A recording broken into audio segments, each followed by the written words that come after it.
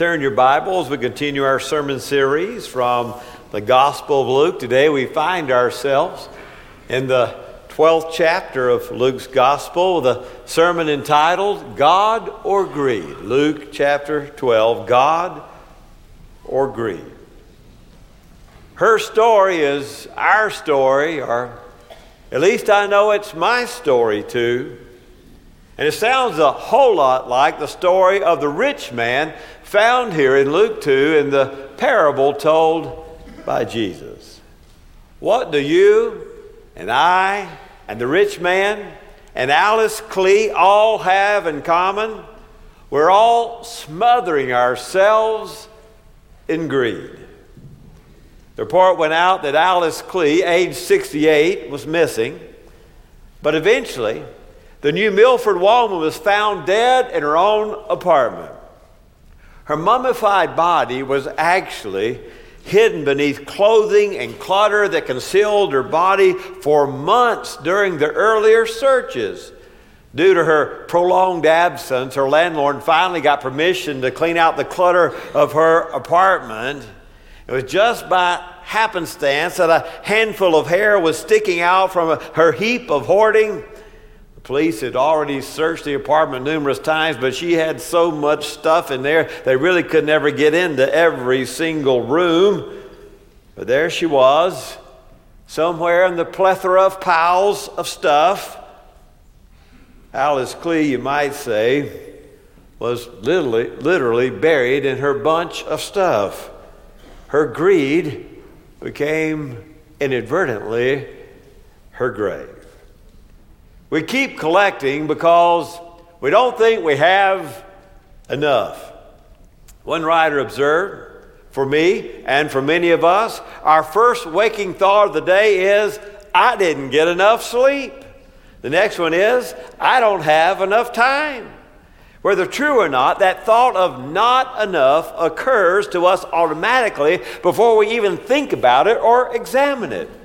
We spend most of the hours and the days of our lives hearing, explaining, complaining, and worrying about what we do not have enough of. Before we even sit up in bed, before our feet ever touch the floor, we're already inadequate, already behind, already losing, already lacking something. By the time we go to bed, our heads are racing with a litany of what we didn't get done or what we didn't get to do that day. And then we go to sleep. We go to sleep burdened by those thoughts and wake up with a reverie of lack, what we don't have. That internal condition of scarcity, this mindset of scarcity, it lives at the heart of all of our jealousies, our greed, our prejudice, and our arguments with life. Enough yet? Outside of speaking about the kingdom of God, Jesus spoke about materialism more than any other topic. And of course, the kingdom of God is his overarching topic about everything that he preaches, the invasion of God's kingdom here on the earth, beginning with his presence when he says, repent, the kingdom of God is at hand. So if you take away the fact that the kingdom of God is the overarching theme, the reality is that money, materialism, is the number one topic of the sermons of our Lord. And yet we'd just as soon the preacher skip this part of Luke when he goes through the book. In this story this morning, a brother, I'm supposing based on the culture, a younger brother, comes to Jesus, seeking Jesus to be the judge to settle the inheritance squabble. He interrupts Jesus right there while he's teaching about the kingdom of God. What a rude reminder of how oblivious the average listener is when Jesus is saying, with my presence, heaven has invaded earth, and the two are combining together for that ultimate kingdom. Yet he has something on his mind. Tell my brother, make my older brother, share the inheritance with me. Jesus basically responds by saying, I will not preside over your greed. Without warning against greed, Jesus begins to tell one of the parables of Luke that we don't hear very much about. the parable about the rich fool. I was chaplain before I became pastor, and this occasion was at Methodist Hospital in Dallas. I was still a student in seminary working on the weekends for 24 hours as the sole chaplain in the hospital. And one of the jobs of the chaplain was to make sure that the legal next of kin received the personal effects of the dead.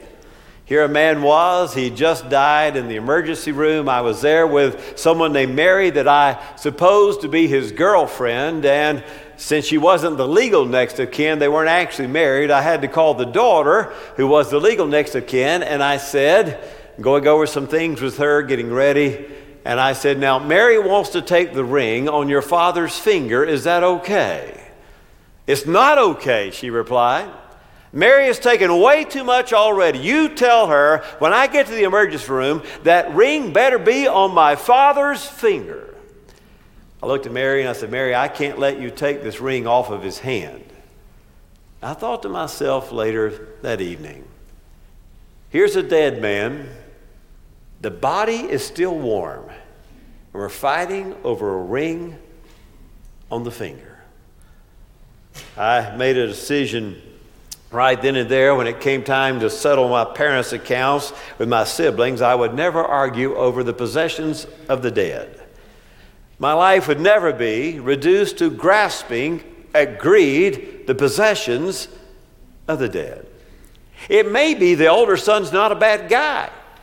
This is a collectivism society, and so therefore the father is dead, and now he is in charge of the whole clan, and part of antiquity was keeping the family farm, keeping the land all together, and maybe by not divvying it out between himself, his 2/3, and his younger brother's 1/3, perhaps he's trying to keep the whole family farm together so he can take care of all the clan that is now resides under his dominion.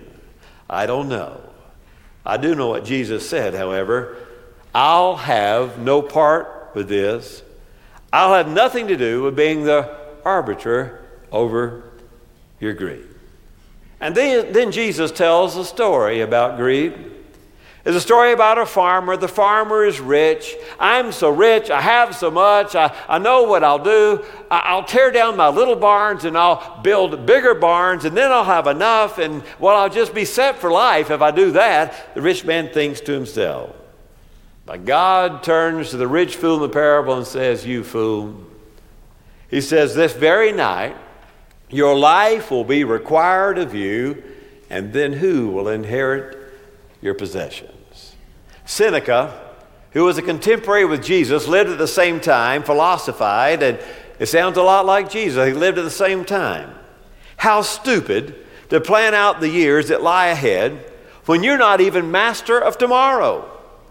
What madness to start out with long-term hopes, thinking, I'll buy, I'll sell, I'll build, I'll lend, I'll make money, I'll make more, I'll gain possessions of honor. When I'm too old and too tired, I'll retire. Believe me, says Seneca, I tell you everything is unsure, even for the most fortunate. Believe me, Seneca says, everything is unsure, even for the most fortunate. You fool! Jesus says, tonight your life will be required and your stuff will mean nothing. So it is. The man or the woman who lays up earthly treasures. Somehow or another, we've not really bought into the idea that we are just stewards of a little bit of stuff for a brief time on life, that we're really just passing through. Job 121 says, naked you've come to this world, and naked you'll go. Ecclesiastes 8:8, the preacher says, as no one has power over the wind, Amarillo can agree with that, no one has power over the wind to contain it, no one has power over their time of death. You think about that. You've been there for the birth of a baby, or there soon after the baby comes in the world, absolutely naked with empty hands.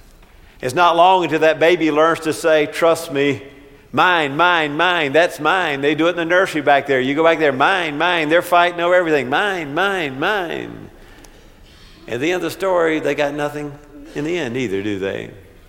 We come in naked, we leave naked. We have nothing in our hands this ours. Every man dies empty-handed.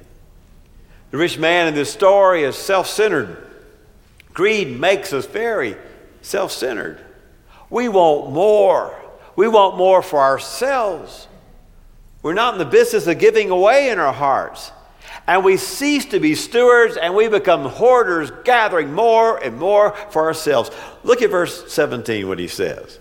What shall I do? Why don't you just I've circled all the first person personal pronouns in here. Look at these first person pronouns. What shall I do since I have no place to store up my crops? And he said, this is what I will do. I will tear down my barns and build larger ones, and there I will store up my grain and my goods, and I will say to my soul. In that little bitty sentence, 11 times he talks about himself. I, me, and mine. The real Patch Adams, the doctor who was betrayed by Robin Williams in the popular Hollywood film, says greed has infected our society, and it's the worst of all infections. Madonna has said, we live in a material world, and I am a material girl. Our greed has even trickled down to the Native Americans. At least 10 of California's 39 gaming tribes of Indians that are allowed to participate in the gaming industry, have kicked out members of the tribe, told them they don't have enough ancestral proof to qualify for membership or casino dividends. In fact, the Federal Bureau of Indian Affairs can't intervene or help these Indians because each Indian tribe is considered a sovereign nation, free to decide its own membership issues.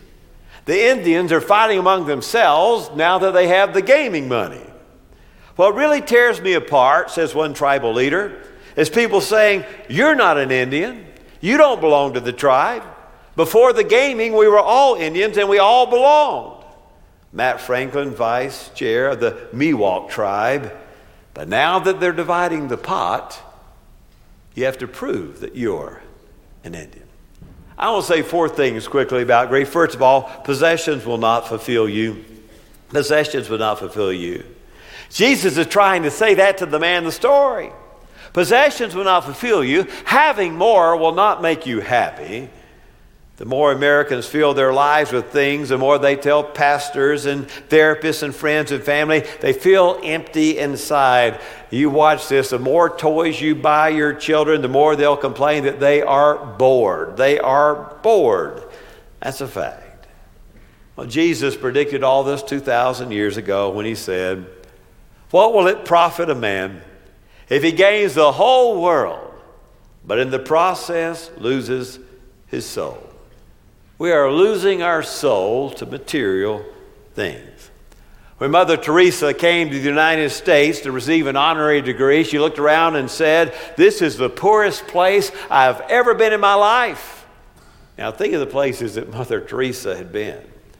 The United States, she said, is the poorest place I've ever been in my life. She wasn't talking about economics or mutual funds or Wall Street or the ability to consume, says Robert Seipel. She was talking about the poverty of the soul that she found in the midst of the stuff here. Warren Buffett, I'll paraphrase him when he says something like this, before you try to keep up with the Joneses, let me tell you, I know the Joneses, and they're not any happier than you are. Before you try to keep up with the Joneses, says Warren Buffett, let me tell you, I know the Joneses, and I imagine he knows them really well. And the Joneses aren't any happier than you are. Things will never satisfy. They won't bring us fulfillment. We all know that that's true, and yet we want bigger and better and newer and possessing and gadgets. And, well, we are fools and we fall for the trick every time. If I have this one more purchase, this one more thing, that will at last be the thing that makes me happy forever. The rate of clinical depression in the United States is 10 times what it was in 1945. Clinical depression is tenfold what it was in 1945. The year that the highest number of Americans said to the poll, "I am very happy," the highest year was 1957. We felt richer then, yet we were poor in 1957. We have more than doubled the gross national product since 1957. And everybody has twice as much stuff than they did back then. But we don't feel affluent. We don't have a sense of well-being or happiness. So first of all, your possessions will not fulfill you. Secondly, your possessions will possess you. Your possessions will possess you. Buffett also said most people's biggest expense is interest, which comes from living beyond your means and buying things they think will impress others, which comes from insecurity. If you stay away from these, you will grow richer than most of your peers. Our possessions, at the end of the day, somehow end up possessing us, don't they? Stefan Linder, a Swedish economist, not a theologian, made the prediction all the way back in 1970. He said that buying more gadgets and more things will not yield us more free time. We will become the harried leisure class. Economic growth, said the Swedish economist, entails a general increase in scarcity of time. As the volume of consumption of goods increases, requirements for the care and maintenance of these goods also tends to increase. We build bigger houses, but now we have a bigger space to clean. We have a different car to wash. We have a boat we have to store for the winter, a television that needs repair. We have more decisions to make about spending, and on he goes to say that the more we buy, the more we have. Our possessions possess us. And everything we buy, all that stuff has to be cleaned and maintained and polished and adjusted and stored and refueled and tuned up, and the list goes on and on. You ever put together one of those really large swing sets for your children? I did it once. I'll never, ever do it again.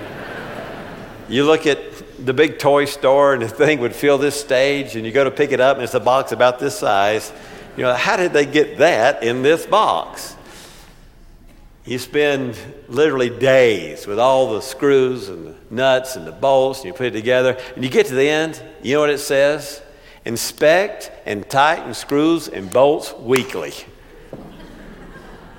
So now for the rest of my life, every week I got to come back here to the playground and tighten these screws or my kids will die. This is terrible. I've just relegated myself. I've taken away an hour of my week for the rest of my life with this swing set. The more we have, the more it costs. In fact, Juliet Shore says full-time American workers work 1 month more, 160 hours more than they did in 1969.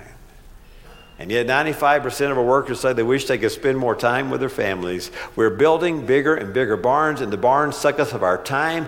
In fact, we become prisoners of our own possessions. There's a third thing. Success is not by how much we accumulate, but rather how much we give away. Success is not measured by how much we accumulate, but by how much we give away. That was the mistake of the rich man in the story. He thought about having bigger barns that would make him more success. We should not live to accumulate. We live to love, to share, and to generate goodness. Pastor Bruce Larson tells a story about a wealthy man who came into his office when he was pastoring in Seattle. The pastor was speaking about tithing and possessions and materialism like I am this morning. And the pastor said the best way to free yourself up from the life of greed is to prioritize your family's budget in such a way that you can be obedient and return a tenth to the church for God's work, for kingdom work, for missions and ministry through the church.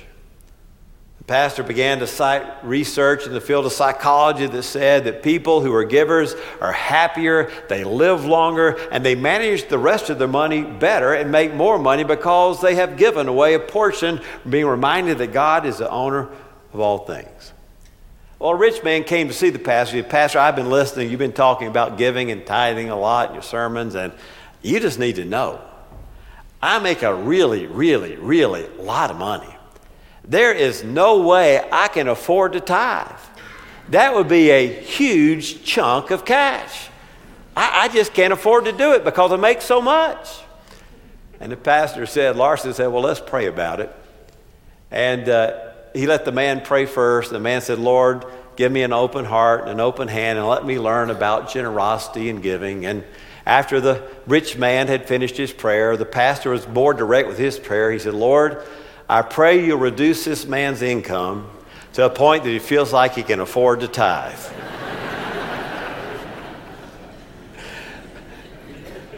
Think about that for just a moment, how odd it really, really sounds. Isn't that amazing? You think people who make a lot of money could more easily be able or afford to tithe. And they'd be so grateful that God had opened up the windows of heaven and chosen them for this blessing to be the steward over this income that they would pour out upon others. But in reality, congregations, the statistics go the other way. The higher the socioeconomic class of a congregation, the lower percentage of people who tithe. And the lower the socioeconomic makeup of the congregation, the more likely the members are to tithe. How can anyone be so miserly and stingy as to argue, I can't give because I have too much? That's what the man was saying. I can't give because I have too much. Your success is not determined by how much you store. Be grateful to God if He's blessed you with many possessions. He's given you a wonderful income that you can give a lot. Fourthly and finally, how do you know if greed has gotten a hold of you? I'll be candid. Have you adjusted your budget where you can be obedient and tithe to the church? If you've not so ordered your life, if you've gotten your house payments too big and your car payments too big, and you live in such a way that the giver of it all, the one who owns it all in your life, God cannot be honored with your tithe, you've been perhaps bitten by the greed bug. See, tithing isn't really about money. It's about our spiritual condition before God. If we're not saying yes to tithing, then perhaps we're saying yes to greed. Story is told of a man who took his son to McDonald's, and he didn't want anything. He thought, I'll just have a few of my son's fries. A lot of you husbands experience that with your wives. They don't want a dessert. They'll just have a bite of yours. You know, it was kind of that theory. And so he takes his son. His son wants a large French fry, and so man doesn't get anything, and the man reaches over to get one of his son's fries. His son's a young son, and the son shouts out, "No, these are mine." And Dad had an internal discussion with himself. Does he not realize who bought all the fries? Does he not realize I got enough money in my wallet? I could buy 50 packs of large fries. I could bury this boy in fries if I decided to. Does he not realize that? Does he not realize that he could anger me by not giving me those few fries that I could determine in my heart, I'll never buy him fries ever again. Just a burger from now on, buddy. That's it. Does he not realize that these fries are only his because I have provided them? God is that Father, and God has bought all the fries. God has given us all that we own. And so when it comes to our giving and our tithing, we shout, "No mine." We forget 1 Chronicles 29:14, that God is the giver of all we possess, even our own selves. We need you to tithe so we can conduct all the ministries, but the reality is you need to tithe for your own spiritual obedience. And as much as it hurts us when you don't, it hurts you more. The reality is, it's a spiritual issue. I want you to notice the last verse. So is the man like the rich man in the parable, so is the man who lays up treasure for himself, but he's not rich toward God. But he's not rich toward God. The farmer stored the wrong kind of treasure in the wrong place in earthly barns, and he became spiritually bankrupt. What about you? What about me? Every time in Luke's gospel when Jesus says, "Hey, I got a story to tell you," It doesn't usually end well for us, and this one doesn't either. But it's part of his word. Let us pray. Oh God, give us your grace and your peace today. We're reminded that we're called into obedience, not just with our money, but with our time and our talent, that everything we have is to be tithed to you. And we'll remember that you're the maker of all things, the giver of all good gifts. You own the cattle on 1,000 hills, and we are but stewards passing through. In the name of Jesus we pray. Amen.